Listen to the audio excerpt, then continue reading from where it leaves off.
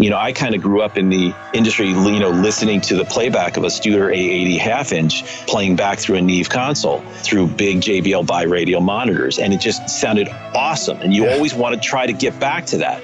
Don't necessarily compare your music to, the latest, greatest, pop record that's squashed down to an MP3. You want it to be dynamic.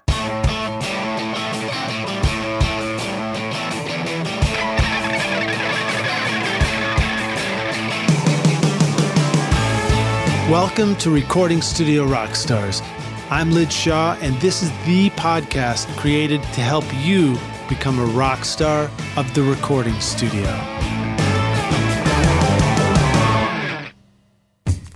Vance Powell, Glenn Rosenstein, Michael Wagner, Ray Kennedy, Buddy Miller, John McBride, and Alan Parsons. What do all these rock stars have in common other than that they should be on this podcast? They all have something great to say about MikTek microphones. Check out MikTek Audio at miktekaudio.com/artists. Hey Rockstars, it's your host Lid Shaw, and welcome back to Recording Studio Rockstars, bringing you into the studio to learn from recording professionals so that you can make your best record ever and be a rock star of the studio yourself. My guest today is Alan Douches, a Grammy Award-winning music mastering engineer who has been in the professional audio engineering business for 30 years. He's worked on over 12,000 albums with various artists in almost every musical genre. He owns and operates a state-of-the-art mastering studio and 24-track analog digital recording and mixing facility, West Side Music. Is that right? It's two Wests? It's West Side? I love it. Yeah, that story's too long. But yeah, you pick a name for your studio, just sometimes you're not thinking properly, and then it sticks, and you start getting credits, and you go, I better keep this for a while. So that's a good one. It's better than my band name, which was Enormous Richard, but that's a whole nother topic we can go to another time. All right, so I'll keep rolling here. Alan has sat in on many professional panels at music festivals, has been hired to speak at various colleges like William Patterson and Johns Hopkins University. His passion for making audio sound its very best is at the core of everything he does. Some of Alan's extensive credits include Sufjan Stevens, Converge, Animal Collective, The Dillinger Escape Plan, Brand New, Anais Mitchell, Frightened Rabbit, Grandmaster Flash. I'm going to say that again, Grandmaster Flash, Saves the Day, and Mastodon, just to name a few. So clearly a wide scope of music. Today, we're going to dive into the topic of how to prepare your mixes for mastering. So Alan's going to give us a lot of great advice on that so that you can end up with your best record ever. Alan has tons of experience in recording, mixing, and mastering. He's going to be sharing some great tips with us today. Rockstars, I want to thank Jesse Cannon, actually another guest on the show, for introducing me to Alan Douches. So awesome to have you here. Please welcome Alan Douches to Recording Studio Rockstars. Alan, are you ready to rock? Yeah, let's rumble. I love it, man. Let's rumble. We're going all like Greaser versus Jock now or something. That's great. Turn it up. All right, man. So tell us, how did you start out in recording? What was the beginning of this stuff? Well, for the most part, like most of us, I suppose, you're a musician in a band, and you're the person that's doing all the technical stuff, and then you kind of get tired of lugging around all the gear, so you go, I'm gonna buy some recording gear, and so that's what I did. I traded in a PA system and got an 8-track half-inch recorder and just started recording myself. And then, people start hearing what you did, and then they're like, hey, man, would you record us? And you go, really? And I'm like, okay, yeah, let's do it. And then suddenly, you have to quit your day gig to go and do that, which was pretty early. I was thinking about 19 years old when that happened. So, and then... and where were you at that point? That was just middle of New Jersey, Scotch Plains, exactly.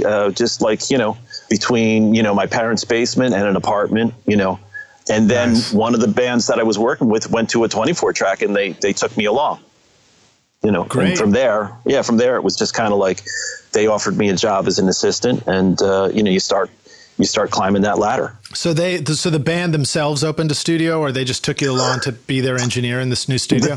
Yeah, they do. I had recorded their demos on the 8-track, and then they had kind of put aside some money from all their gigging to go to a real 24-track studio, and they said, hey, we want you to come along and produce. And I was like, well, I don't know really how to do that in a real studio, but I'll come along, and so, you go along and suddenly, you feel that you're the liaison between the band and the engineer. So you kind of are producing, So, and I just got the bug, and the studio manager was there, and she said, we're looking for good assistants. If you're into just hanging out once in a while and learning what we do, we'd love to have you aboard. And that's the way it starts. I don't know if you know Roger Moutno, but he's been on the show, and he told a similar story about starting out sort of in the parents' garage in New Jersey and then moving on to the studio. So there you go. You guys are a movement. There was a movement in Middlesex Corridor, we used to call it. Like a lot of the early emo stuff, post-punk stuff came out of there, and there were a few of us that were always involved in most of those. So it was a great time. Yeah. Right on. Well, so I like to ask our guests to start out with an inspirational quote. Have you got anything you'd like to share with us about making music, get us excited about it? I guess, my most repeated statement or quote is pick a format and get to work. I get that a lot from people. They're like, oh, what's the best mic pre? What's the best converters? Or, hey, have you heard about this thing? And it's just like, we all know it's about the music. It's about the energy and the emotion of that. I mean, granted, you want to use all the best gear possible, but too many people just get wrapped up into trying to find that perfect combination of gear when we all know there is no perfect combination of gear. It's really about the magic that happens. Find the gear that inspires you and hopefully inspires the performance from the musicians, but doesn't really matter. I've got lots of stories of, tremendous records that were recorded on the absolute most basic of gear, Yeah, well, you say we all know, and the truth is, I think we know now, but I do think early on I didn't necessarily know. I mean, to begin with, I didn't know anything. So I just thought if I had a 4-track and it would record and play back, I was like, hell yeah, this rocks, And then later, once I went to school and started paying attention, well, then I thought maybe there's some stuff that's, the right way to do it. And I started messing up everything I was doing until later on I began to really understand that, it was about the process and the performance and everything. Yeah, you kind of have to go through that full circle sometimes, Yeah. Yeah. Well, it makes you learn, and you realize that, that's part of the process. Yeah. Well, so again, I'm going to say this one more time. Grandmaster Flash, rock and roll. I shouldn't say rock and roll. I should say something else, but I should probably say it with a mega delay on my voice too. Tell us the story about that. Is there a cool story about working with him? Yeah, I guess early in my recording career, I did a lot of R&B stuff. I actually was working out of Sugar Hill Studios in Englewood, New Jersey, as well as a staff engineer there. And you really learn how to make records groove and what technology is about. The first time Flash came into the studio, I had no idea, and kind of a lot of people didn't know how you made those early, rap records, and he needed a table, he needed a whole setup.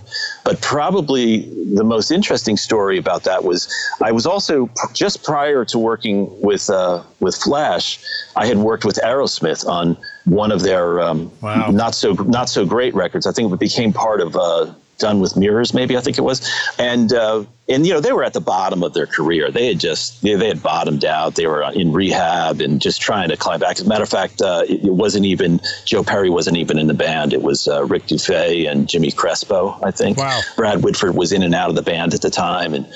But we just finished doing some recordings there with Jack Douglas, and the tapes were around, but nobody really cared that they were there. And Flash turned to me and said, you got to hook me up with those guys. And I'm like, with who? And he's like, Aerosmith. And I'm like, for what? and he's just like, man, I cut to their grooves all the time. And, that's probably the single stupidest move I ever made in the recording studio. So you're basically, what you're insinuating is that you could have out Rick Rubin by a few steps, by a few moments there. Well, yeah, I mean, I since after that, I had worked with Daryl, DMC, on a solo record of his, and I told him that story, and he was just like, they thought that they were, Rick Rubin was crazy too, so it made me feel better at least. But yeah, but the lesson there is, always, keep your mind open to everything and closed to nothing. You have to try stuff, and that was an early learning experience. I was probably 20 years old at the time or something. Wow. Learned early. And then, 6 months later, 8 months later, watching MTV, and out they pop out of that, big drum or whatever it was. And the wall was coming down. And it was just like, literally, it was just like, wow, what a lesson. Like, you have to be open to trying things, Well, what's fascinating too is, let's look at those two artists. At the time you were in the studio, Aerosmith been through the studio. They've already like had a whole career in the studio, and the way to record their music perfectly matches what you would anticipate from a studio. And at that time, what you described with Grandmaster Flash is he's showing up, and it's almost like you're recording this exotic world music, and you're like, well, how do we mic this instrument? But like it was a field recording exercise to try and figure out how to interface the studio with hip hop at that time, because nobody knew, it was brand new. Right. It was. It was so new that, like, I actually sat him down and I just said, listen, I said, we're going to be together for like 2 months here in the studio. Give me the background on this, just teach me, because I just don't really understand this. And he did. And he, told me about the beginnings of how he would, cut records and find records. And he was really the first person to like scratch records. And, he would always, mark all the labels off of his records so nobody knew what the records were, Wow. Yeah. Right. Like, don't tell anybody what that snare trigger drum is. It's like, no, he was the same way. Wouldn't let people know what his records were, but that's how he made his living. Yeah. Fascinating. Can we mention the name of the album, and I'll include a link to it in the show notes?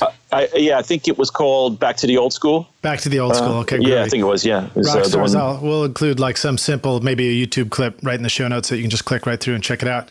Well, again, it's like my sort of closing thought takeaway on that is you really were taking something that, you're looking back on this and you're saying, oh man, why did I not see this connection? But the opportunity to take something that was very much a part of the studio and think outside the box to connect it to something that was very brand new to the studio.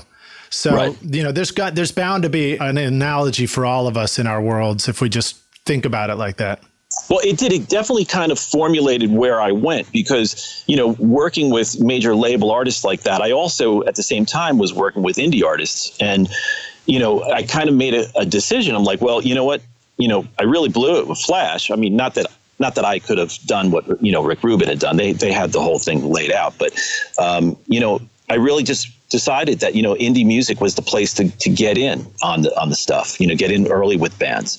And as it turned out, I just had a lot more fun working with indie artists than on major label albums. There were quite a few of them at the time. Like I had hooked up with a couple of producers, Jack Douglas and Russ Heidelman, some other, huge producers that, were bringing in these projects. We had a great studio. It had a Neve console and an old Neve 8038 and a big old wooden room to track in. So it was a great place to learn, and they were bringing in these awesome artists, but a lot of them, weren't doing exciting new things. Then you'd have, some of David Bowie's band would come in and just be jamming, and you go, this is new. What is this? And they're, oh yeah, it's a band we're putting together. It's kind of, it's like, yeah, this is exciting, so fun stuff. Well, I totally empathize with that. So I remember feeling the same thing. I started out interning in a studio that was bringing in some very successful artists, and I learned a ton from them, but it just didn't resonate with me musically until I started hearing an indie record that was being mixed there. And in fact, it was being mixed by Roger Mutno, also from New Jersey. It was Jill Sobiel's record. And then I found the guys who had that studio, and I was like, oh, I can relate to this. It's new and it's different, and it feels like my kind of music, Right. Yeah. I even got invited to, I won't mention names, but to interview to be an engineer of a very famous guitar player. And I just my gut was telling me, like, I just wanted to do something that somebody hadn't done yet, right, something different and new. So I think that's a thing that we all feel. So I'm really glad that we get to talk about indie records. Let's talk about Sufjan Stevens, about that record, because I think the one that you did is the same one that I first heard about, which was his record of all 50 states, which is such a cool concept. Yeah. He was. I had done the first state, which was Michigan, which was a great record, and then he embarked into Illinois. And as he was recording it, he called me and was just like, this one's a lot more ambitious than the other one. I'd really like to bounce some ideas off of you.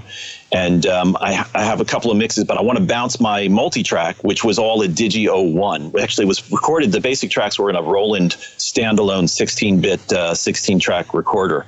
But then he imported it all into a Pro Tools Digi 01, and he wanted to get more warmth. He was feeling like he was missing the warmth, and so he wanted to bounce the multi-track to a 2-inch machine that I had. And I kind of said, well, before we do that, why don't we just try and hit tape during mastering, And he was like, all right, let's try that. So we did an experiment. We did 5 songs first, came in, and we hit tape, and he was just, yeah, that's it. He said, okay, good. I can go back and finish mixing now, knowing that the mixes will sound great, post tape from the mastering session. And nice. That's pretty thorough of him as an artist to go right to the end, check that the completed thing's going to work, and then go back to the work table, and keep cranking out songs.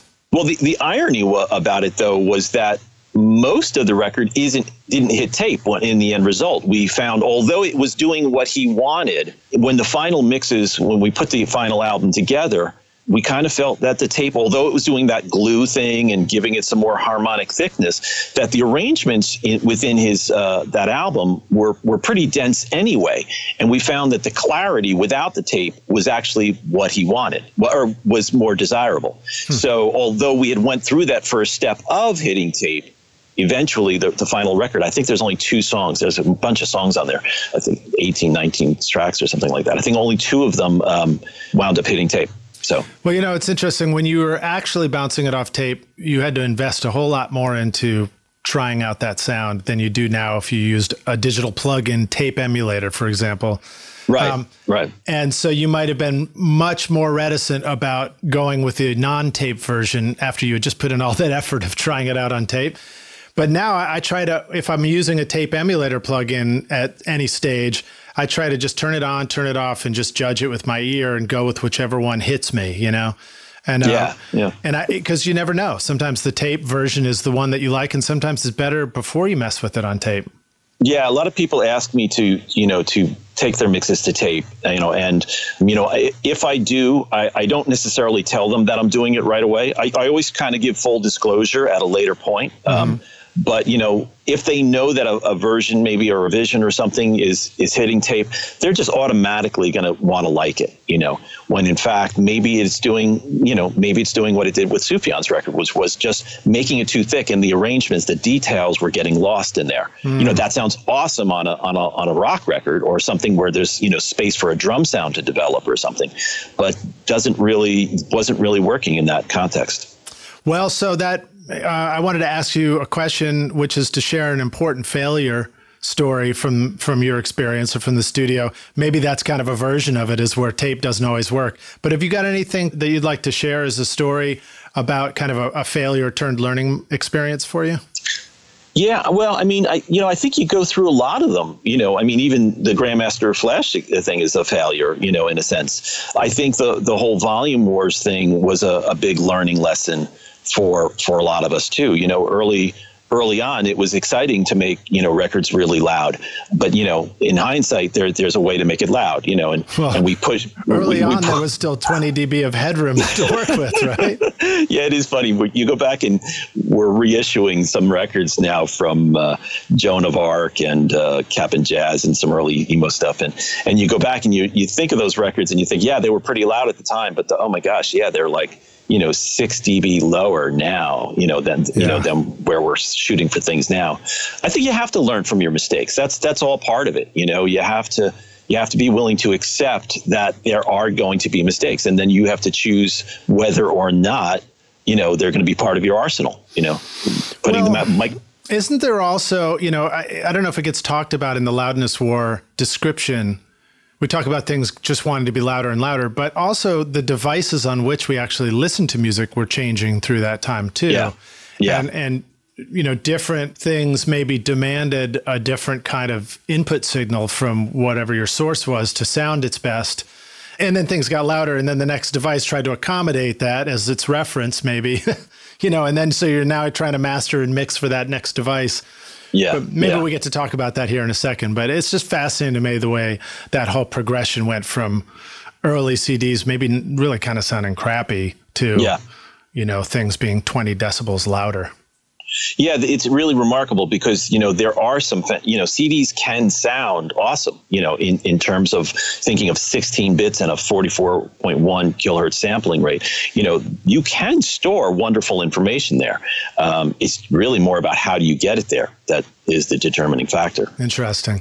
All right. Well, so what about an aha moment of success for you? Something where you kind of things clicked in the studio and you sort of saw the light? I think one of them was when I left the Neve console and I went to a MCI 636, which is notoriously terrible sounding. Was that the Sony with automation and all that? It was pre-Sony. It was the first kind of like inline automated console. But the thing about it, that was the aha part about it, was automation. On the Neve 8038 we had originally had NECAM 1, which was the early Neve moving fader automation, and it was just atrocious. We tore the faders out of the console. You had to put all the analog faders back in. I mean, the moving faders were analog, but the software was so cumbersome that you weren't mixing. You were trying to debug this software from 1982 or 3 or whenever it was. So when I got to the 636, it was just like, oh, this is awesome, and you think back how primitive that just fader and mute automation was, but yet how insightful it was to making records sound great. And I think so many, it's really interesting. During mastering, sometimes, people will bring in their entire hard drives and they'll have the entire session there and they'll say, oh no, just open up the whole session. If you want to change something, go and change it, and so you open it up and and you look at it and there's no faders moving. They've got like, a multiband compressor and a limiter on every channel, and the faders don't move, but they've got this perfect balance set up. And I think the aha moment is faders are supposed to move. There was an assistant I once had, we were working on something, and I tried to explain to him, like, well, just, ride that in there. Just try it. Have some fun. Don't just leave it there. It's, that's what it's about, is making things dynamic, making them move. Even in mastering, I change things on the fly. Sure. Yeah. Let's just, okay, I'm going to do it at 2K there, and it's going to switch up to 3.3 there. Okay. Let's see if we can make that happen. There's one of the EQs, that has a sweep variable on it. Okay, let's go for it. Let's try it. Sure. Yeah. So, let's talk about when and how that process of moving faders comes into the equation, because it can be, I think when you're mixing on consoles and stuff, you just naturally start grabbing faders and moving them with your hands and stuff, especially if it's live. If it's a live mix, it's your only option. As soon as it's no longer live, then all of a sudden we start removing ourselves from doing anything somehow. We're like afraid to, maybe I shouldn't change it. Maybe I should change it, What do you think the way to approach that is in this digital world? I mean, again, most of us have a mouse. We're like trying to click with a mouse and move one thing at a time. Yeah, I think the tactile, work surfaces are going to start coming out more and more now. I think TC has a white paper about it too, that like when you're following your mouse across a screen, that's a rapid eye movement. And if small muscular motions with your right hand interrupts the flow of neurons to your ears or something. So I love it. Yeah, they have a huge paper about it. That's why on this TC6000, they made that moving fader box was really more so that it didn't tear into that concept. It was like, no, you can move these faders like normal faders, and you don't have to watch a mouse tracking across a screen. The numbers just move when the faders move, Yeah. And I think that's true. When I first got the TC6000, I didn't get it with the fader pack, although the demo they loaned me did have it, and I just didn't like it as much. I found myself not going to it, like, nah, it's a digital box, But then once they gave me that tactile interface, it was like, oh, this unit actually sounds pretty good. Software hadn't changed. Yeah. The converter, the interfaces hadn't changed. The only thing that had changed was your way that you were entering the information, and you weren't thinking about a mouse or touching a screen or something like that. Yeah. It was just a much more user-friendly interface, and that's key. Let's throw some analogies at it. So, as a musician, you do play an instrument, Alan? Yeah, mostly guitar. Yeah. Okay, so guitar.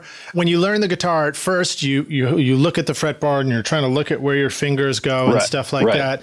And with practice, and as people get better and better, you look less and less until eventually you notice a great musician doesn't look at their instrument. They might be playing with their eyes closed and just like really feeling it and emoting it. And it makes sense. Tactile is like, why do we have nerves in our hands and fingers and body to tell our brain what's going on, so that we know what's going on without having to look at it? So it makes sense that this whole process of having to look at the screen while we're doing stuff that's tactile would be an interruption. It's like, it's not what you're designed to do. So I think that's cool to hear about that. Yeah. And early on, when Pro Tools and Cubase and all these early programs were coming out, it was pretty common for people to turn the monitors off in the control room when you were just listening, like turn that thing off, let's just listen, but now there's so much information that you can adjust and you can look at, and you can, graphs and, meters and things that I don't think people are turning the monitors off anymore, but maybe they should, go back to that old school way of thinking. Yeah.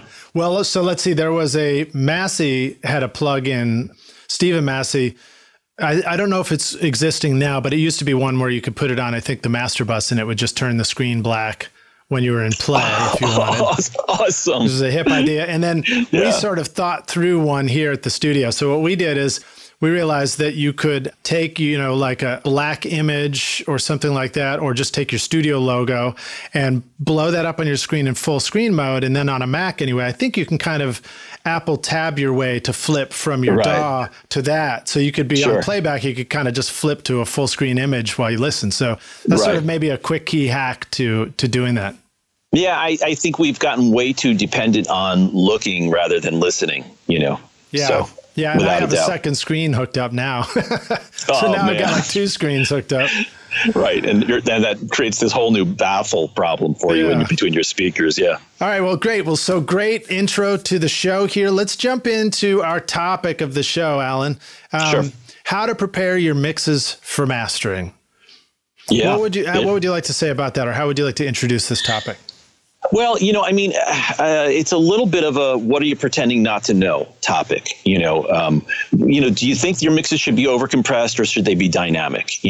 A question I always get is, how much two-bus processing is too much? Right. How much, should I pull my compressor off? I use a little bit of ozone. I use a little bit of this, what should I do? The clinical answer is, do one with it and do one without it, but chances are, whatever you had on that, whatever you're using on that two bus that's creating, the emotion for you to mix and do the blending is pretty critical to what you're doing. But the problem is that you're now committing to that and there's no turning back. And maybe your monitoring environment isn't proper. Maybe you want to go to vinyl. If you're going to print a vinyl, I can't cut to vinyl if it's squashed. It's just not going to come back sounding great. You've got to leave headroom. You've got to let it be dynamic. So, you always want to temper that stuff and think about it. It's like, well, what do you think? Of course, try to take your limiters off. Keep it as high as resolution as you can. I'm still amazed at some people that are recording at 44.1, and that they're, not going up to 88 or 96. Higher than that might be overkill. But, try it. Do a test. Try some things at higher sample rates. See if you hear the difference. Let me throw some questions at you. So, for example, a common rate for us to record here is just 2448. It's something I adopted a long time ago, and I've just kind of stuck to it. What's your take on the difference between 44.1 and 48? Do you feel like it's there? You notice it mastering? It's probably a better bet to be at 48 because it's a video standard. So anybody recording at 44 is kind of placating themselves into the CD world, which is dead. Mm-hmm. So why not go to 48 at least? You know, can we hear the difference? Well, we can measure it. So we must be able, some people must be able to hear it. So yeah, sure. 48 is better. What about the idea, again, like I'm going to ask a totally geeky question, which is probably just dumb to even ask it if it's technical, but if you go to 48, it moves that Nyquist filter up a little bit higher, sure, right? Yeah, which gets it out of the way a little more. Absolutely. If you have material that's there, you know, it's surprising well, you know, if you're using good mic pre's, you know, good microphones and you have that air there, that's awesome. Most of the time it's getting squashed in the processing. So you don't really have too much of it. Yeah. I'm only recording with cardboard tubes, so I don't think I have anything above 450 hertz, you know? Yeah. You know, I mean, 48 makes sense. I would say without a doubt, 48 should be the minimum. Don't go to 44. Okay, cool. Now 96, you are hearing a difference, or you're hearing sessions come in at 96 and they have a clarity? Yeah, you know, is it the producer or the engineer that's making the difference, or is it the sample rate? You know, I just think that there's a correlation there that, you know, the better producers, you know, the better mixers are working at higher sample rates, you know. Okay. What are some of the complaints that people have about working at 96? What are the challenges we're going to run into, you think? It's CPU power. You know, a lot of guys, you know, don't have, or they'll have multiple systems. I know a particular producer, you know, that he does a lot of work at home. You know, he's got, you know, a full rig at the studio, but he likes to do some editing and stuff at home. But that system at home can't handle 96K. So he made a switch once he started working at home. He's like, you know, I'm going to just go down to 48. You know, it's probably fine. He lists, you know, doing a project. That sounds fine. You know, we're limiting ourselves for the future here too. You know, as higher bandwidth starts to matter, as you know, we start looking at where music is going. You know, all your original content's going to be at 48. You know, or 44. Now, what about Sufjan's records, which I think are famously recorded at who cares resolution? And I mean that respectfully. Will they continue to sound great as we move forward? And how does that work? Well, that's the key. You know, it's not the sample rate; it's how you use it. You know, he wasn't clobbering the levels. As a matter of fact, almost, you know, all the tracks, you know, were probably below. I'm saying the individual tracks because we were testing going to 2-inch tape.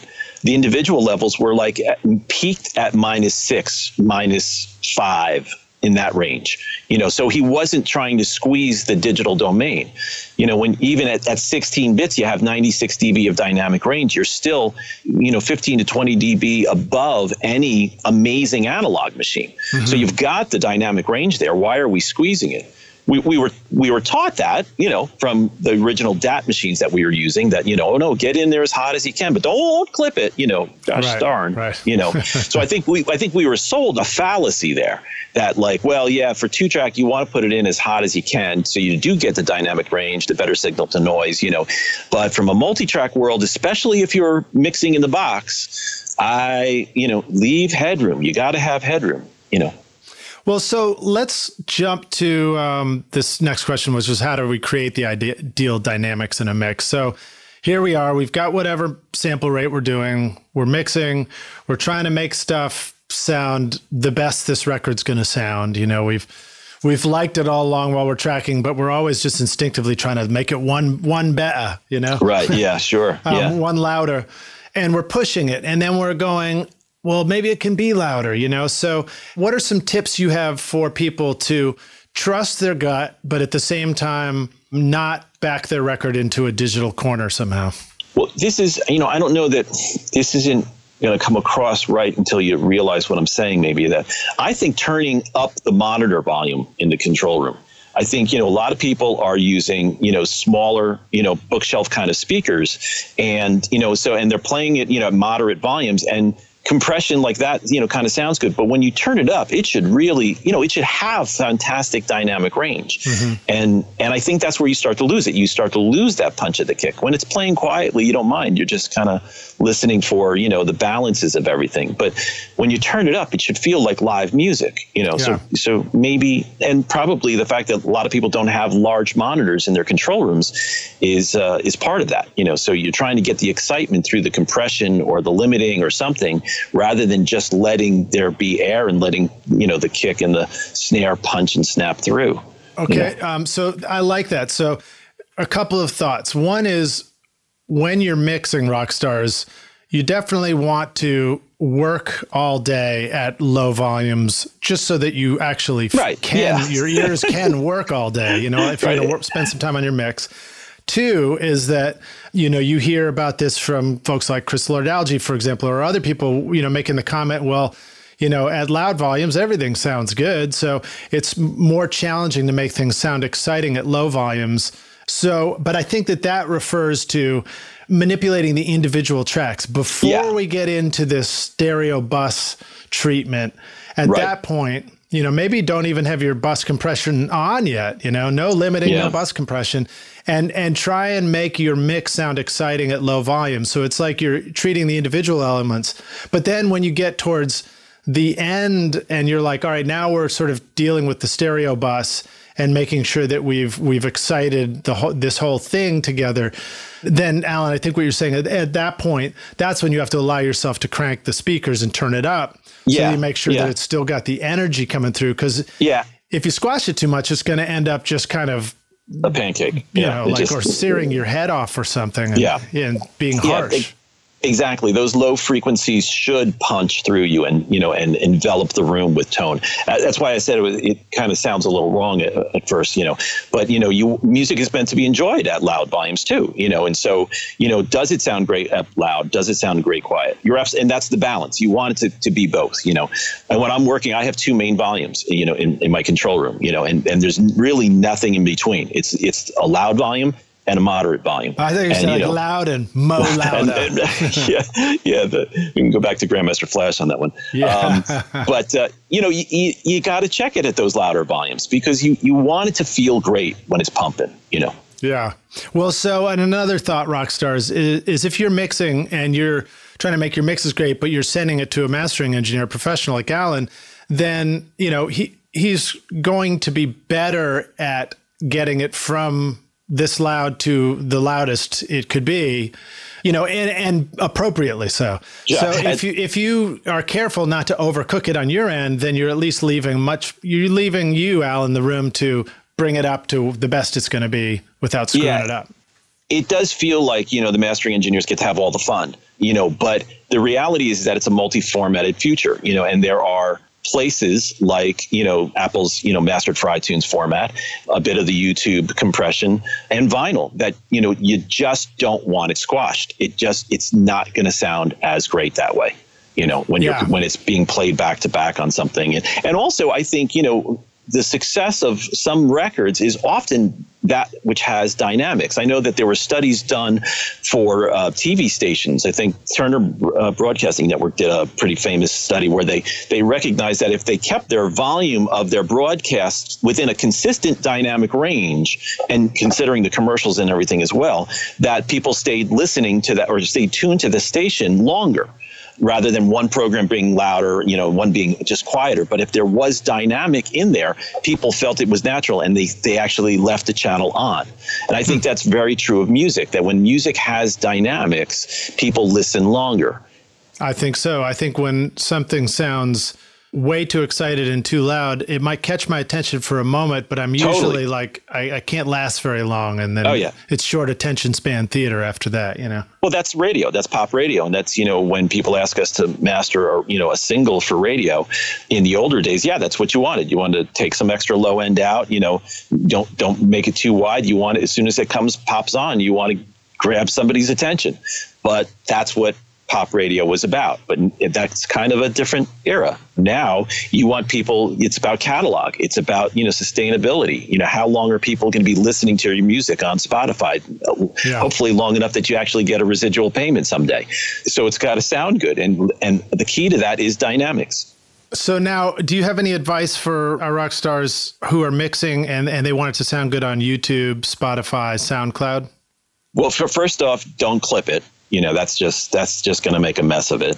And, there's companders that they're using in their software algorithms that are going to bring it up to an average volume, so there's no reason to have to limit it to death to try to compete with some of those other records. There's a bulk, there's an RMS value that you can shoot for to try to make your mix dense and so then sound loud. But it's not about the top end clipping. It's not about that last, 2 or 3 dB of dynamic. It's about that stuff that resides, from -12 to -20 dB of peak level. That's where you want that to be dense, and let that other. Yeah, it is. It's, and that's slower attack times, if not no compression, letting things be transient. That's what you want. You sound like a personal trainer. It's about core strength. You need core strength. It's, back in the, the older days, my God, in a 24 track analog studio, maybe you were lucky to have 8 compressors, in the studio. And so when you're mixing down a 24 track, you had to kind of, I'm going to have a stereo bus compression. Maybe I'll do 1 parallel. Now you got 4 compressors. Where are you going to put them? Well, lead vocal, lead guitar, snare drum, and then you have to start writing those faders. And why is it that we always go back to saying how great those records sound? Because they weren't squashed. They hit tape. They had that, they had some thickness in that, bulk area, but they weren't limited. They weren't multi-band compressed, Yeah. Well, it's sort of like new films and old films. I mean, you watch a new movie and huge screen with ultra sharp and wide array of colors and special effects and everything. Yet, if you go back and watch a really beautiful old black and white film, there's a suspension of disbelief for a moment while you accept that it doesn't sound like this new flashy thing. But once you get pulled in, you really, it can move you and the story comes through and all that kind of stuff. So I think it's similar with old records, Yeah, absolutely. And it's something I really love about these new streaming formats is that you can have access to so much material and you go back and you just kind of let yourself live in a certain genre and sound. And it's kind of a wonderful experience. And if it's not too harsh and too loud, you can stay there longer. I know that for a fact. I can see it with the records that have, stood up over time that I've worked on. They're dynamic, and they may be extremely loud as well, but they have dynamics within their arrangements. It's just not all compressed and multi-banded. All right. Well, so let's talk about bit depth. 16, 24, 32. Those are my options in my DAW. What should I use? Well, I guess, 32 float is fantastic. You've got especially if you're not going to be squeezing the level, you've got so much headroom that you're not going to clip the internal mixing bus. That's awesome. That's a beautiful thing. At least 24. No one should be recording at 16 bits. That just doesn't make any sense anymore. I mean, saving space on your hard drive these days, it made sense years ago because you had to, be able to record enough tracks. 24 sounds great. When you think about what we get with a 2496 file that we may send to, Vinyl Cut or to get MFITs manufactured from or something, there's plenty of dynamics. Again, pick a format you can get to work. I don't think you should be so concerned about 24 or 32 being better. But if it's a problem for your CPU to be handling that task, then 24 is fine. So 32 is better than 24, but 24 is still fantastic. That's sort of the idea. Yeah, I think that even some of the software manufacturers may, design more towards one or the other because the 32 is really more about dynamic rather than authenticity. There's more calculation going on, within a 32-bit system. But again, so far, both of them so much better. I mean, 24 bits gives you 144 dB of dynamic range. Nobody can capture that. No converters on this planet really can capture that kind of dynamic range. Yeah. So, take advantage of it. Take advantage of what you can. So is it about that? Is it about the capturing part of where you get the value in the bit depth? Or does the bit depth also affect how your DAW is able to run it through plugins and mix it all together and all that? Yeah. The 32 sounds better with mega processing. I think 24 would probably sound better with just if you're just trying to capture something and then maybe play it back through an analog source for analog summing or something like that. I would probably say, less mechanics involved. Yeah. Fascinating. So if we are going to do a mix and we're really going to layer busing and plugins and side chains and parallels and all that kind of stuff, we might appreciate what 32-bit depth does for our mix. Right. And, it's cliche to say it, but try something both ways. See if you can hear the difference. See if you feel the difference. It's hard to get the similar source, because you can't just record a band once, 24-bit, and then say, okay, guys, do it again at 32. Obviously, their performance is gonna make a difference, you know. But try it with an acoustic guitar with somebody. Just and then try processing. And that's the other thing about the 96 versus 48 thing. Is like, for the most part, 48 again can sound really good, but it's as you start processing and you start laying on the DSP, does the 48 hold up to what the 96 does? Interesting. I was thinking of how, does your computer hold up at 96, or does it choke after 2 plugins and tell you to upgrade to just break out your credit card for $5,000 or whatever? Well, again, pick a format and get to work. Sufjan's record was 16-bit 44.1, and 24 tracks, mind you, and it sold and 50 states though, right? And actually, that was only the second state. He had the success of that record made him really go back. He was just like, how am I going to do this 48 more times? He probably will at some point. He's pretty prolific. That's great. Yeah. 24, 48, 50. That was his format. 16, 44, 150. All right. Well, so now here we are. We've just done our 32-bit mix. What do we deliver to you, the mastering engineer? What do you want from me? Don't change the sample rate. Don't change the bit depth. Keep it exactly as it is, and try to not overdo your 2-bus processing. And as always, I know every mastering engineer will say, listen, if you're questioning how much you got there, send it over. Let's hear it. Let me just. That's kind of what I do in the morning. Is I'll have a cup of coffee and I'm getting the tubes are all warming up and stuff, and I'm checking some emails and stuff, and I'm listening to mixes that people are working on. And, I'll shoot them back a quick. Listen, I heard that, that sounds a little squashed, especially on the low end. Maybe back that down a little, So, nice. So, well, that was going to be my next question. So we'll get to that in one sec. But am I sending you a stereo interleaved file or split mono? I like stereo interleaved right now just because there's less to go wrong. Right. There's less things to get lost in the shuffle. Yeah. I've just seen too many mistakes with interleaved files, with the dual mono files, are they actually, do they match a stereo, or are they 2 mono files? I've just seen the craziest of times, different lengths on them, Okay. So Rockstars, when you're mixing, select stereo interleaved, bounce it at the same format that your resolution of your session is. So if you're at 2448, bounce it at 2448. If you're at 3296, big breath, Lidge, bounce it at 3296. And then if you want to bounce yourself an MP3 for listening back, I still do that. I still... Sure. I don't know whether I'm a loser, but in my Dropbox, I'm driving in the car and I want to listen to the mix we just did. I select the MP3 one to play back, over the internet and over Bluetooth to my car stereo. I just feel like that represents where I'm headed somehow. It's the real world. I mean, that we do the same thing. We'll deliver full waves for everybody, but we'll also deliver, even during the process of mastering, we'll send people MP3s because it is at the moment, the way that the world is hearing them. We try to tell them, please check the wave as well, because, we want it to sound great in the future. But MP3s have to, and they can, as long as you use, we do 320 kilobit MP3s and they sound pretty good. Yeah. Yeah. All right, cool. So now we're going to go to what you were just talking about, which is how do you communicate with your mastering engineer? How important is that?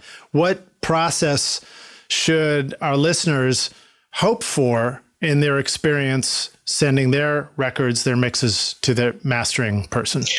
It's been said quite a few times, communication. Feel free to email and talk. I like getting on the phone, discuss what you're going for, let us know, what experiences you've had. If you've got, a limiter on your bus, let's hear it. Let's hear what you're getting used to. The more communication, the better it is. I mean, it's such a competitive marketplace. If you're choosing to get somebody else involved at the final step, let them know what your feelings have been all along the way. What are you shooting for? What are your ideals? I often ask the question, what records inspire you, rather than saying what do you want your record to sound like? That would be kind of stupid because it's, you want it to be original and awesome on its own. But what records inspire you? And then when people say things, that are, incredibly dynamic, you go, okay, I get the idea where this is going, Yeah. So you just have to, you have to communicate. Just sending it off is like sending it to that Lander plugin or something. It's like, what are you going to expect back from that? And people do that all the time. They'll come to a mastering session. You should try to go to a mastering session if you can. They'll come to the mastering session. They'll say, no, just do your thing. We want you to do your thing. And I'm like, well, what I do is work with people. So let's talk about it. What are you looking for? What inspires you? What makes you go, yeah, I want to hear this again? That's what we want to get out of your music. And I think like that Sufjan story, I mean, we did 2 sessions prior to even starting the mastering session. There was another where we discussed how he was monitoring and whether or not a bounce to dysfunction was actually interfering with his listening. He felt that when he was listening on headphones during live, it had one sound. Then when he was bouncing it to disc and making a CD and then listening back in the same control room, it was sounding different. And it was just like, yeah, because you're listening through a headphone amplifying jack or listening to your CD jack. There's lots of variables in there. Well, so here's something that is fascinating to me. If you get something back from mastering, a finished master, one of the places that it lives these days is you're watching a YouTube clip of something and it's playing over your iPhone speaker. What should we expect from our iPhone speaker as far as the sound of a finished master? Should we expect that you should be able to turn the volume all the way up on this and it sounds clean? Should we expect it to distort? Should we expect it? I know we're not going to expect any low end, but what's reasonable to hope for? I mean, I think you should be able to turn it up to your, 2/3 point, maybe a little more before, you start saying, that's just pushing the limit of what that little speaker is going to be able to do. Okay. And always compare it to the other things that you're feeling your genre is part of. If you feel like, oh yeah, I'm going against these louder bands, then obviously that's what you're going to have to compare it to. And the little amp and everything in the iPhone or your Galaxy or whatever, it's just going to start to buckle at some point. It's just not going to handle that. The speaker, now, the box. Does it mean that some records are maybe being mastered to sound loud out of an iPhone speaker, but they sort of destroy the record a little bit in order to make that happen? Does low end get removed, for example? We'll do versions for separate, playback devices. We will do, obviously vinyl. It's like if I try to cut this in vinyl as this pancake, it's just not going to sound good. It's just going to get scratchier the deeper you try to cut that. Yeah. But if you leave the dynamic, it's going to become that lively motion that a lacquer becomes, or that ultimately the vinyl pressing becomes. Same thing with the iPhone speaker. If it's going to be over squashed, you're going to get a lot of hash. That amp is just going to start frying in there. I think more dynamics are going to sound better all across the board unless you're getting into that competitive market, in which case, again, there's that body that you want to shoot for. You don't want to shoot for that top 2 or 3 dB being the loudest. You want that stuff that resides underneath it to be thick and full sounding. Now, what about if you're doing something with a little more dynamic, typically like a jazz album? Do you feel like if you turned your iPhone speaker all the way up, you might still hear some crunching, a little bit of fuzzy distortion clipping in there? The guys that I work with that have that, they have DACs hooked up, digital to audio converters hooked up to their phones or their iPads, and they've got this whole setup, so they're not even bothering with that. So I don't even concern myself with that with them. When we're talking about it. Cool. So, I got an oddball question, but it's at the same time. It is the real world. I can't tell you probably 3 out of 5 people, as they're checking their masters, their first check is on a device like that, because that's the first thing they want to hear. They're going to download it onto their phone. They're going to play it on their phone. Or it got delivered that way, and all they had to do was click a link in an email, and it starts playing off the phone speaker, and then they go. Right. And we're used to hearing some things that way, and we want our record to pop up and be equally as exciting. Yeah. Or not somehow like throw us out of the groove going like, whoa, what was that? But, if somebody is particularly putting up a link to shop their record or something, we'll roll a little extra low end off. nice. Just because we know that the speaker systems that the people are going to be monitoring that on, A&R guys or, product managers, managers, they're not going to be listening on headphones, at home or, on their big speakers. They're listening to it on their phone. Yeah. They're, or maybe earbuds, and you don't want that low end crapping out. You want to give it a nice, clean bottom end. So interesting. So, Rockstar's another little tidbit studio hack that I like to do is I use something called Nicecast to actually cast over Wi-Fi a 320 MP3 or AAC file, I guess. I think it's 320 sure. MP3 of the mix while I'm working, and I'll pull that up on an iPhone and listen to it on the speaker just to see what's happening, see if it's screwing it up or if I'm missing something. You just have to remember as you're mixing and you're sending out that Nicecast signal or any one of these, streaming device, software devices that, allow the remote mixing to happen. You got to remember that the people on the other end, check with them. What are they listening to? Are they listening on earbuds on their phone? Right. Or do they have this patched into a set of speakers?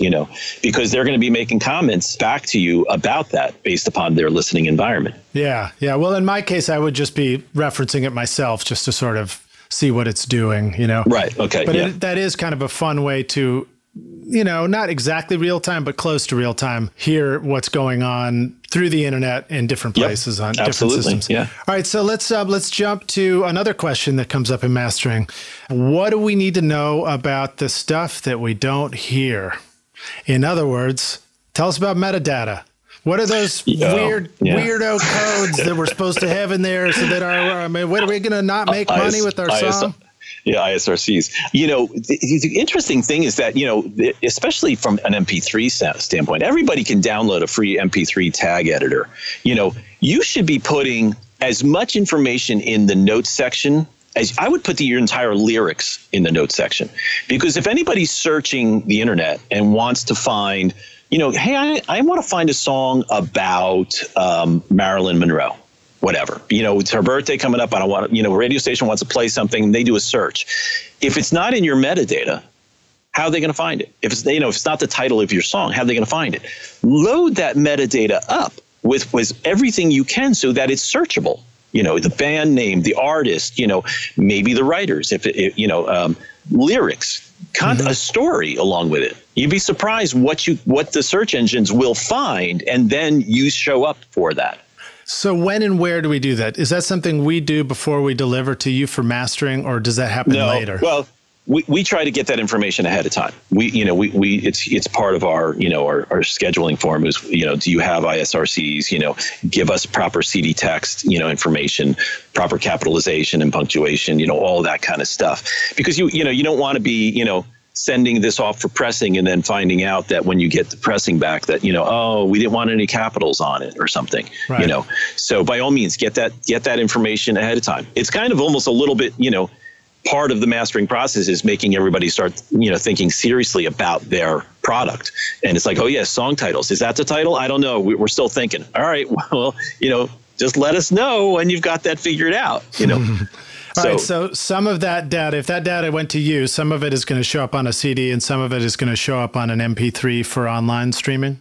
Right. We'll embed ISRCs onto, all WAV files, and we'll put as much metadata into the MP3s as is reasonable. I mean, it's really not a big deal for us to put all that information in, but you can change it yourself anyway from an MP3 standpoint. You'd have a hard time finding the software, I think, to be able to embed your ISRCs. Right. But I probably should have started with this. I should have led with this, but what in the world is an ISRC? International Standard Recording Code. It was a number that was invented years ago that was used quite widely in Europe for tracking radio play. The United States never really adopted it, so it kind of sat by the sidelines. But now, obviously, it's like a fingerprint. It's a part of the process of tracking your song's playability, its purchasing, all of that online stuff. You have to have an ISRC. Your digital distributor will put one on there for you if you don't have them. Then they'll probably charge you for them. So, and it lives in a WAV file and it lives in an MP3, or just in one of the two? You can put it, yes, in both. You can you can put it anywhere you want it within the metadata for your MP3s as well. There's a spot for it, but there's only one place for it in a WAV file. I don't know in particular, I guess maybe the Sonar software that we use automatically embeds them into it. I'm not really sure. Right. I think they make a I think they make a standalone ISRC editor for WAV files. Probably as mixing engineers, you might want to start thinking about embedding those in. We can see them too as they pop up for us if you're sending them embedded into the WAV files. But we normally try to get that information on a metadata sheet ahead of time. And so, not to put you on the spot, but where do we go to get an ISRC code to deliver them to you before? Oh wow! Is it ISRC.org? USISRC.org in the United States? There's a different organization that for different territories. So you'll have to check within your territory for it. I would just Google ISRC numbers, and find out. As I recall, because again, I don't do this regularly, have to deal with ISRC codes, but I think you do just go to their website and then you enter in song titles and it spits out a code which you can use. And I don't remember if it costs money or not. Does. It does cost money. Well, there you go. Now we know it costs money. And quite frankly, you can use your digital distributor to assign those. There's no real benefit. It's not like you make more money by having your own codes. If you're an artist, get serious about it. Sign up to have a registrant code. Yeah. If you are using CD Baby, for example, they probably have that built into the process of uploading stuff to them. Yeah, and then they can provide that for you. Because I think it's for an album might be about $150 between getting the registrant code and then the numbers you're going to need. It might be about $150 or something like that. So whereas maybe it would only be $30 or $40 for CD Baby. And if it's your first release, it doesn't matter. It doesn't give anybody else really any rights to your music. It's just a number so you can track your sales and your playability. Cool. All right. So Rockstars, just a reminder, get your ISRC codes before you deliver your mixes to mastering. If you're just the mix engineer, that's really going to be the producer and the artist's responsibility anyway, but they are going to ask you what they need. So now you know more than you might have before. And make sure that you've got as much metadata together, or that you're letting the producer and artist know that they should collect all this metadata and deliver that to the mastering engineer as well. And all that detailed stuff, there's room for it inside MP3s. In fact, you can add it yourself just using iTunes and other formats like that later if you want. But in this case, I think you do it. I think it's a good idea. Like when, the band is bugging you during the mix, just, hand them a sheet of paper, said where's all this information, and this way they'll leave you alone as they start scrambling to try to figure this stuff out. Yeah. Cool. All right. Well, so Alan, last question, and then we'll take a break and come in for the jam session. But what have I not known to ask you about mastering yet? What have we not covered that we still need to know about? Yeah, good question, I guess.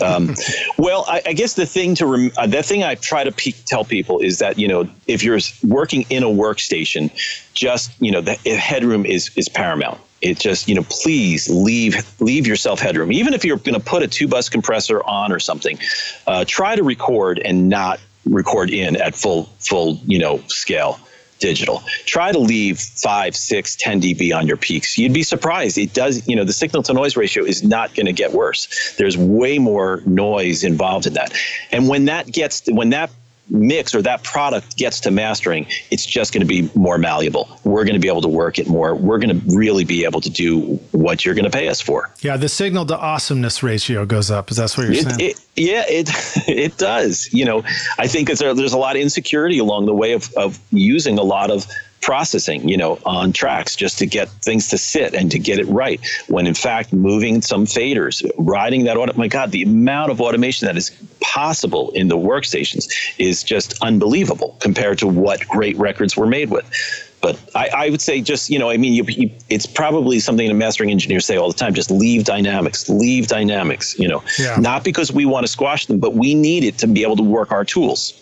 All right. So here is the last question that I would like to ask. So I think the first thing we wonder about is, and I remember this distinctly, which is like, man, I sure wish I could hear a mix before mastering and after mastering, because learning how to mix, you're sort of trying to get it to this place and you have this feeling that mastering makes everything sound better. So then what you want to know as a mixer is like, well, when have I made the mix sound good enough that that's where it's supposed to be, and allow mastering to make it sound the rest of the way better? Yeah, I think there used to be a great process for this, and it was called being an assistant engineer. And, you were a fly on the wall, and you were, witnessing other engineers, do mixing in your control room that you were aware of, and you got used to what that dynamic was supposed to sound like. But these days, I don't, that's not really an option for a lot of people. So how do you do that? It's the communication with your mastering engineer. Again, send them a file, let them hear it. Very often, I'll get a file. I may not sit down and spend an hour working on it, but I'll throw it through the chain. I'll, in the morning, I'll pop it through and maybe send you back an MP3 or something like that. Absolutely. It's in my best interest to make your record sound as great as possible as well. I don't want to just get done with it as quickly as possible.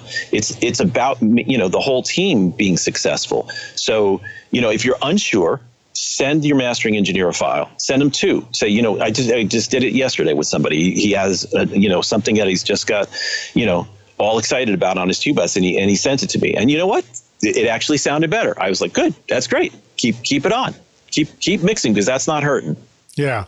Well, I think there's a sense initially that the things you appreciate in a finished record might come from mastering, and you're not sure how to make them come from you in the mixing process. And I have had mastering engineers tell me in the past, just make it sound the way you want it to sound, which is really what you're saying. And then deliver that to mastering, Don't try and not go for what you're trying to go for. Yeah, you have to have all that emotional energy there. But I think the problem is we're so used to hearing a compressed format, just as, our population, just as, as we walk around, everything is hyper compressed, that's what we're very used to. And that's why I say, I kind of grew up in the industry, listening to the playback of a Studer A80 half-inch playing back through a Neve console, through big JBL bi-radial monitors. And it just, it sounded awesome. And you always want to try to get back to that. Don't necessarily compare your music to, the latest, greatest, pop record that's squashed down to an MP3. I mean, ultimately, it's got to compete at that level, and hopefully that's your mastering engineer's, prerogative to get it to there. But you want it to be dynamic. And the interesting part of it is going back to a lot of reissues that a lot of mastering engineers are doing. We're getting asked to pull stuff that we did, 8, 10, 12, 14 years ago, and now get them ready for mastered for iTunes or vinyl again. Yeah. And if we had, fortunately, we have higher resolution backups and not just the squashed versions. And it's so reassuring to hear back and go, wow, this is great. It sounds awesome. Again, so the key is talking to your mastering engineer, getting in communication with them, and also having a relationship with them. When you find somebody that's doing a great job for you, get in their face about it. Say, hey, listen, here's what I'm going for on this record. Help me. What can I do? Get that feedback. Cool, man. Well, Alan, this is awesome to have you on the show. We're going to take a break now and come back in a moment for the jam session. Rockstars, before we go, I want to remind you that we will include the links to all the stuff we're talking about in the show notes, which you can find at recordingstudiorockstars.com.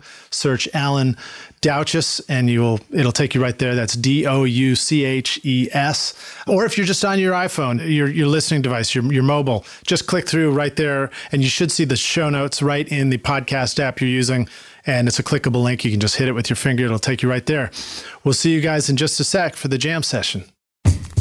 Hey, Rockstars, I want to thank our sponsor for this episode, MicTech Audio, right here in Nashville, Tennessee. MicTech is a maker of awesome microphones and recording equipment. Whether you're looking for a simple plug-and-play USB mic or a high-end condenser tube mic, MicTech has you covered. MicTech is the only mic I've used for this podcast, Recording Studio Rockstars, and nearly 100 episodes. You're hearing my voice right now on the MicTech Procast SST. Thanks to you, Rockstars, for listening, and to MicTech Audio for the sound of over 350,000 downloads. Check them out at MicTechAudio.com. Cheers. Hey, Rockstars, we're about to jump into the jam session again. And Alan, are you ready to jam? Sure, let's do it. All right, cool, man. Hey, you know what? Before we go, we were just discussing this during the break there. Rockstars, Alan has been kind enough to provide that metadata checklist that we were talking about, that you can, when you're mixing a record, you can make sure you collect all this information, and whether you embed it in yourself or whether it goes to the mastering engineer, this will be a great resource for you. So we'll include a link to that. You can download that for free at rsrockstars.com/metadata, METADATA. So I'll put that link in the show notes. You can just click on that and get that right now. So we'll jump in here. So, and thank you for doing that, Alan. When you started out in recording, what was holding you back, man? Interesting thing is location, I think, to consider. If you're going to put together a commercial entity, you've got to be easy to get to. You've got to have access. You've got to have, stores around you, things like that. Our first location where we were, we kind of thought it was kind of cool. We were in the boondocks, and we found out a lot of people didn't like coming to us there, although we loved being there. Maybe it's changed now. People love doing that kind of escape thing. I think that that was a holdback. What's the first, second, and third rule in real estate? Location. Yeah, right. I mean, it matters. I mean, you can do all this stuff online and et cetera, but you look at a lot of the best records. People are all communicating together. If you're a young and up and coming engineer, probably best to get to a metropolitan city. One of the major ones. Nice, cool, and especially since sometimes the advice is to go to where the musicians are and start meeting people that way. If your studio and your place for recording and mastering is close to everybody, it's going to be easier to start out networking. Yeah, absolutely. All right. So now how about some of the best advice you received? Trust your feelings. Trust your feelings, because ultimately you're going to need to repeat your feelings and become successful. If you become successful by trusting your feelings, you'll sustain that success. But if you're guessing or copying what you're doing, you're just going to have to constantly be looking for inspiration from elsewhere rather than just trusting what you feel is best for the project. Okay, cool. Is that similar to sort of trusting your gut? Same thing where like if something seems wrong to you, you just need to trust it? What are you pretending not to know? Exactly. I mean, again, you may make mistakes. You've got to learn from those mistakes. But I think, I've witnessed, working with producers and record labels and A&R guys, they have to trust their feelings. If you're guessing and copying, you're not going to be able to replicate it when you really need to. Learn how to trust those feelings. Be smart about it. Make the mistakes. Say, okay, you know what? That vocal level was too low. All right, you know what? I got to check it on mono on an Oratone or whatever, or check it in whatever source that you use. I have to do that check. If I don't do this, I'm going to be sorry about it. Yeah. Great advice. All right. So now how about a recording tip, hack, or secret sauce, something the rock stars could use today on their next session? I'd say, I just said it, checking things in mono. I think a lot of people are surprised when, if it's a phone, a portable device, or, an iPad or a tower or something, that when they hear their music in mono, they're like, what happened to those guitar parts or something?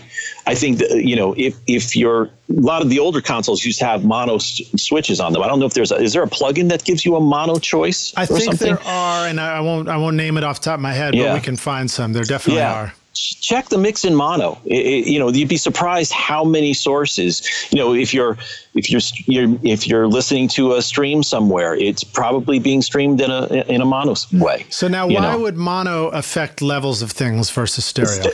Things on the side go down 3 dB. They become quieter. Even though it's summed to mono, things that are hard panned will be lower in that mono mix, and things in the center will come up. Why do they get lower? It's an electronic. It's just a summing. It's the function of, when you have something in both the left and the right speaker, it's doubled. It's 3 dB louder. Kick drum and snare drum. It's in both the left and the right. So you're doubling the power of it. So it's 3 dB up. So whereas your guitars that are hard panned, perhaps, which sound awesome and wide and all that kind of stuff, and when you're listening in headphones, it's great. But then you click that mono source, and your guitars disappear. I don't think I knew that for decades. Like I did, but I didn't. I think that I just kept beating myself up about making a judgment call in the studio and then going out to the car or going to some other environment, and the vocal was too low or something wasn't right. And I was like, how come I keep mixing the vocal wrong? Yeah. And it was, I think it was that. It was just not understanding that I needed to have that mono reference while I was mixing in the studio. Yeah. A lot of mixing guys, do maybe even their final tweaks of volumes in a mono speaker, and that's another thing. It's like mono with 2 speakers is a little deceiving. And sometimes if you can switch to mono and turn 1 speaker off, that's really effective. It's fascinating. So I know. Yeah.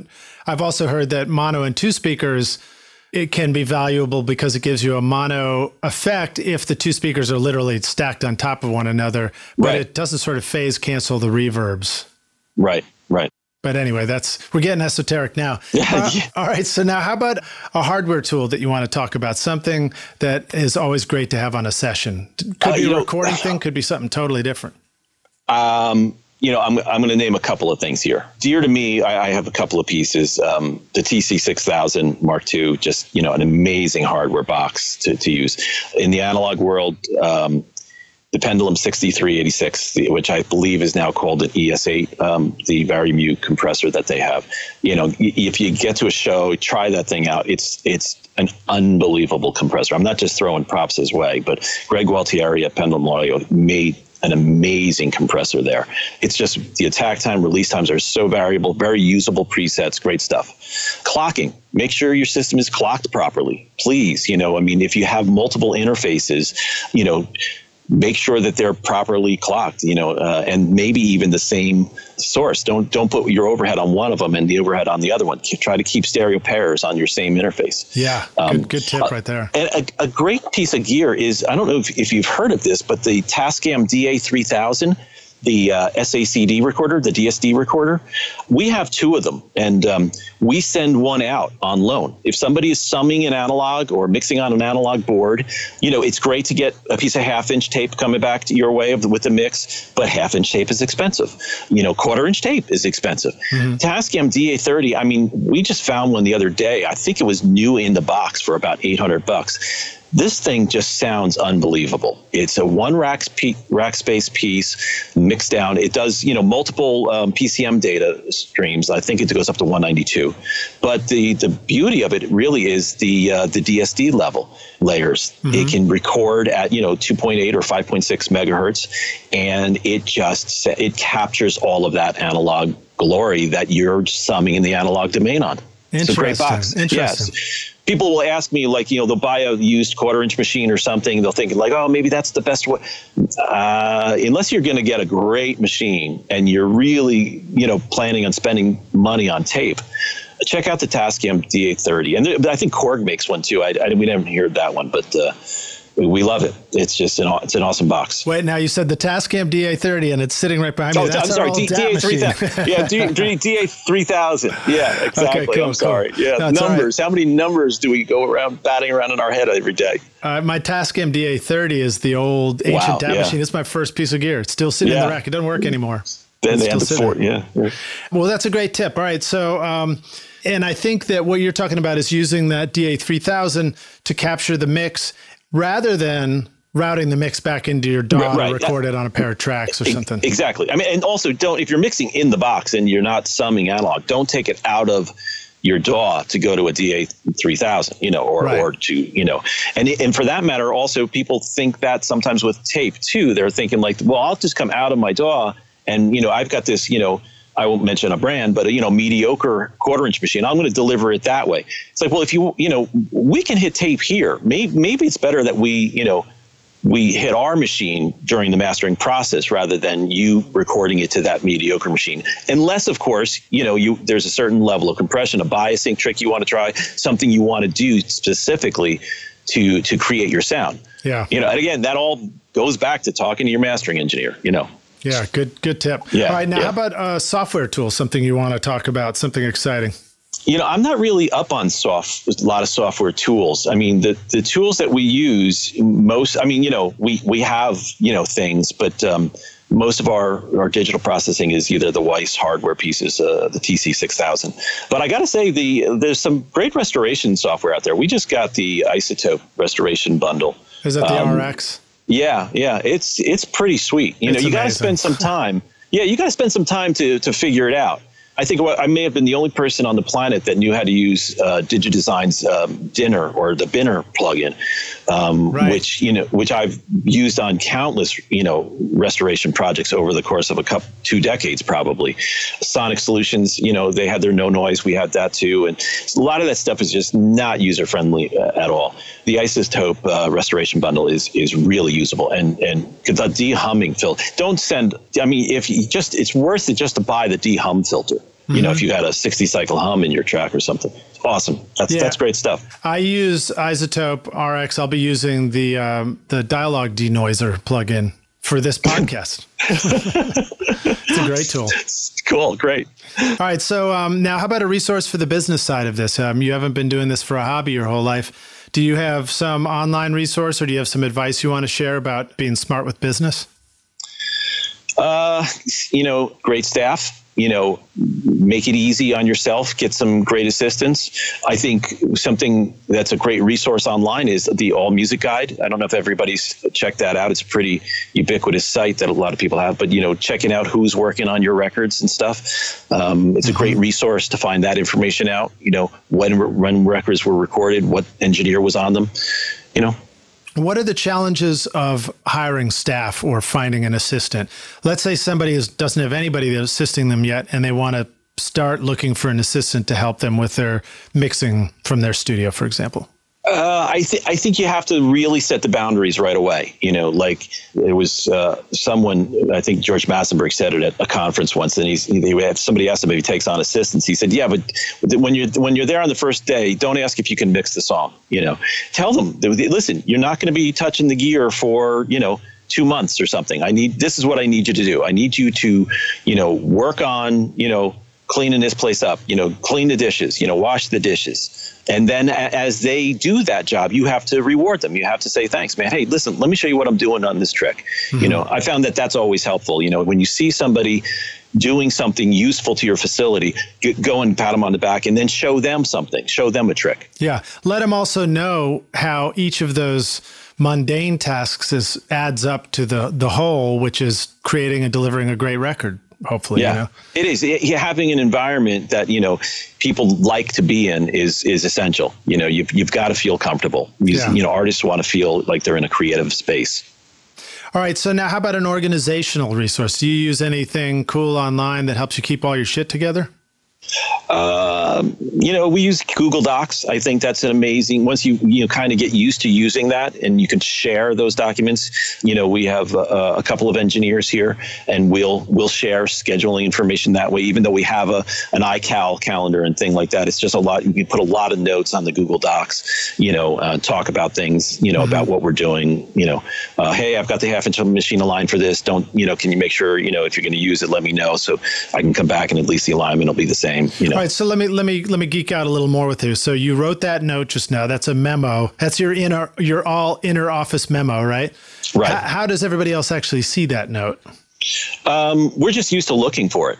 We're just, we have one big notepad in a sense that we're just used to looking. We used to do it in Mac Mail. We would just have a note page, and just if you're coming in, just check the notes.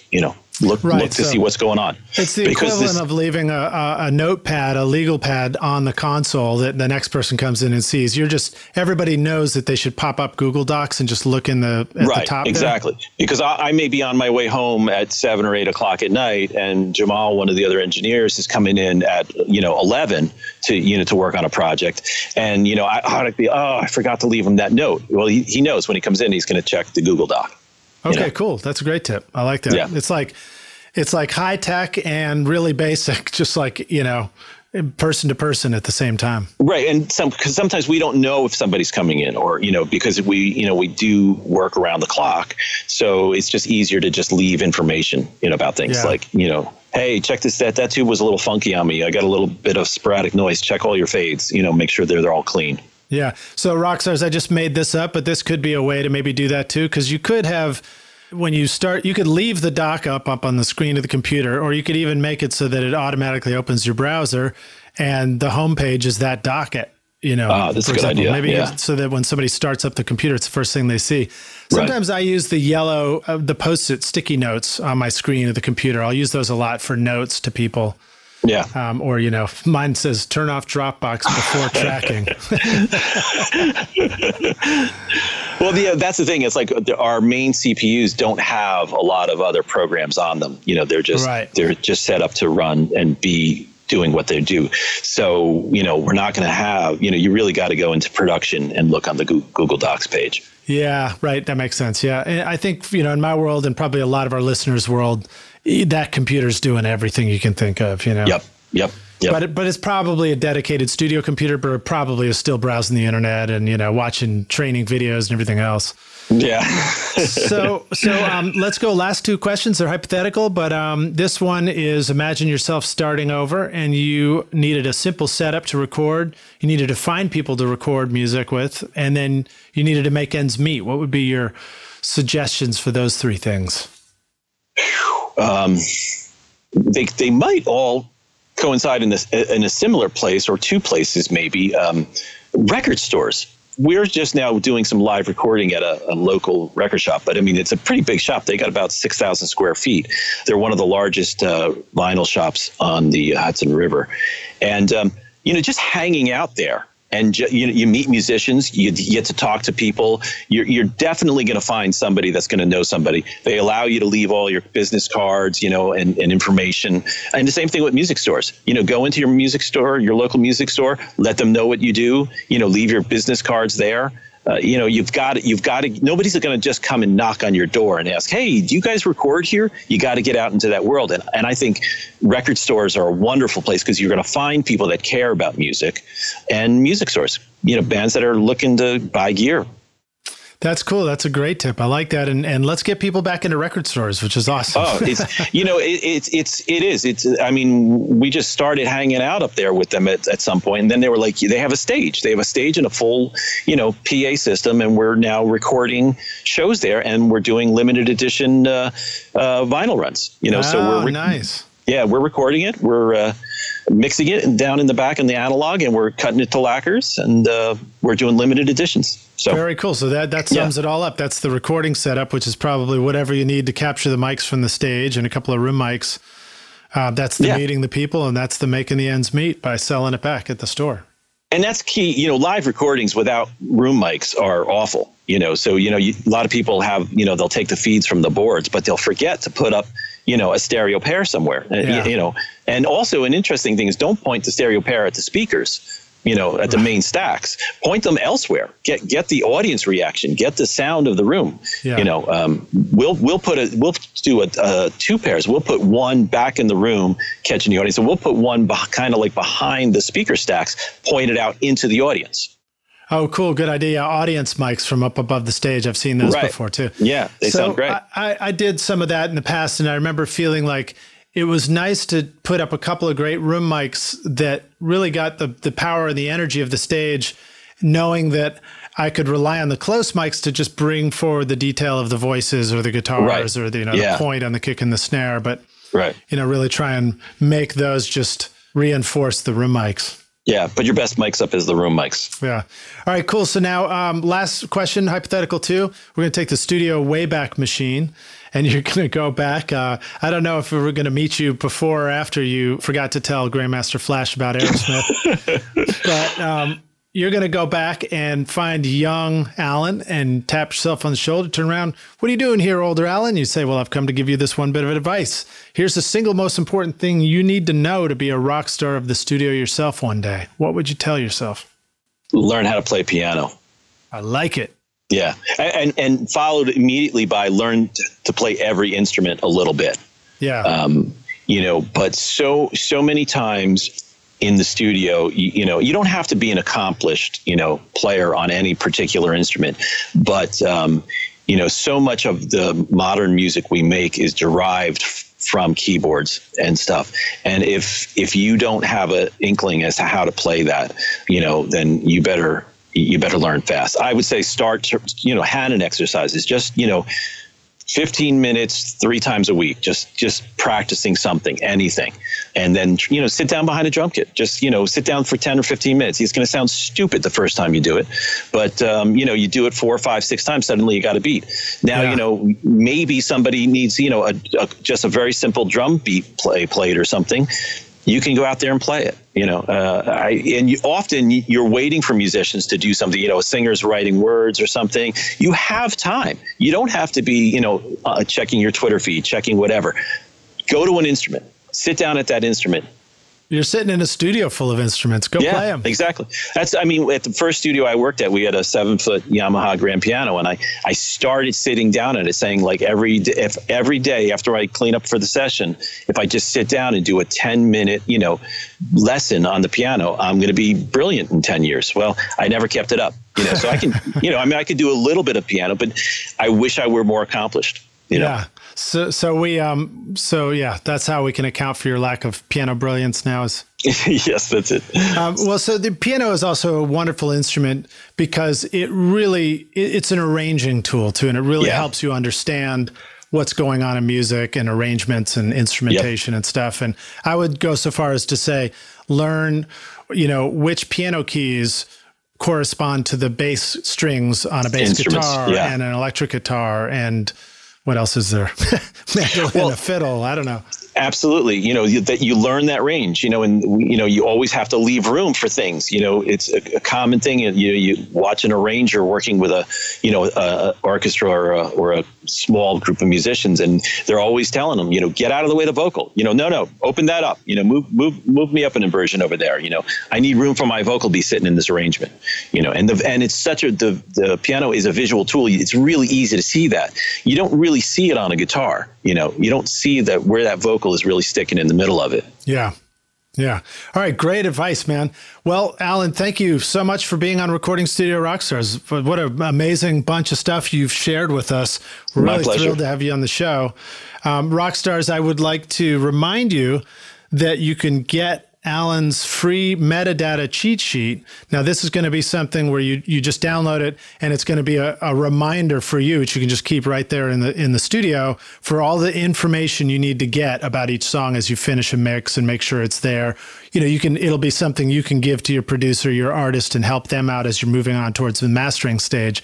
So that's a great tool. That will be at rsrockstars.com/metadata. METADATA. And so I'll include that link right in the show notes. And again, you can find the show notes right on your phone, your listening device.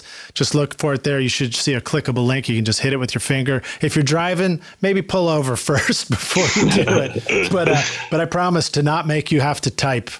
So that's my goal. And Alan, tell our listeners how they can find you, learn more about you. How can they book you for their next mastering session? Our website, westsidemusic.com, our email, wwsm@mac.com is our abbreviation. Look for us on Facebook. We're there. I forget what those handles are. I'll probably put them on the metadata sheet. But by all means, get in touch with your mastering engineer. Be communicative with him. Let him know what you're looking for. I would suggest that your mastering engineer needs to communicate back to you. So Rockstars, if you're not getting a response, or if you get I don't know how you want to talk about revisions, but maybe if you do a good communication beforehand, you don't need to worry about revisions so much. But, just getting a response from your mastering engineer so that you don't feel like you're just sending it into an abyss and getting it back later, and what you get is what you got, and tough luck, Right. Awesome. Thank you so much, Alan. You rock, man. My pleasure. We'll see you around the studio. Thanks for listening, Rockstars. Thanks so much for listening to Recording Studio Rockstars. If you enjoyed the show and want to help make it better, please leave a rating and review on iTunes to help reach more people. You can click directly over to iTunes or go to recordingstudiorockstars.com/review for an easy explanation. And if you want more free content, all you have to do is text RS Rockstars to 33444. Again, that's RS Rockstars to 33444, and I'll keep you in the loop with articles, videos, and podcast updates. And I'll let you know about any upcoming giveaway offers, all totally free. Thanks for listening. I'm Lij Shaw, and this is Recording Studio Rockstars. Now, go make great music.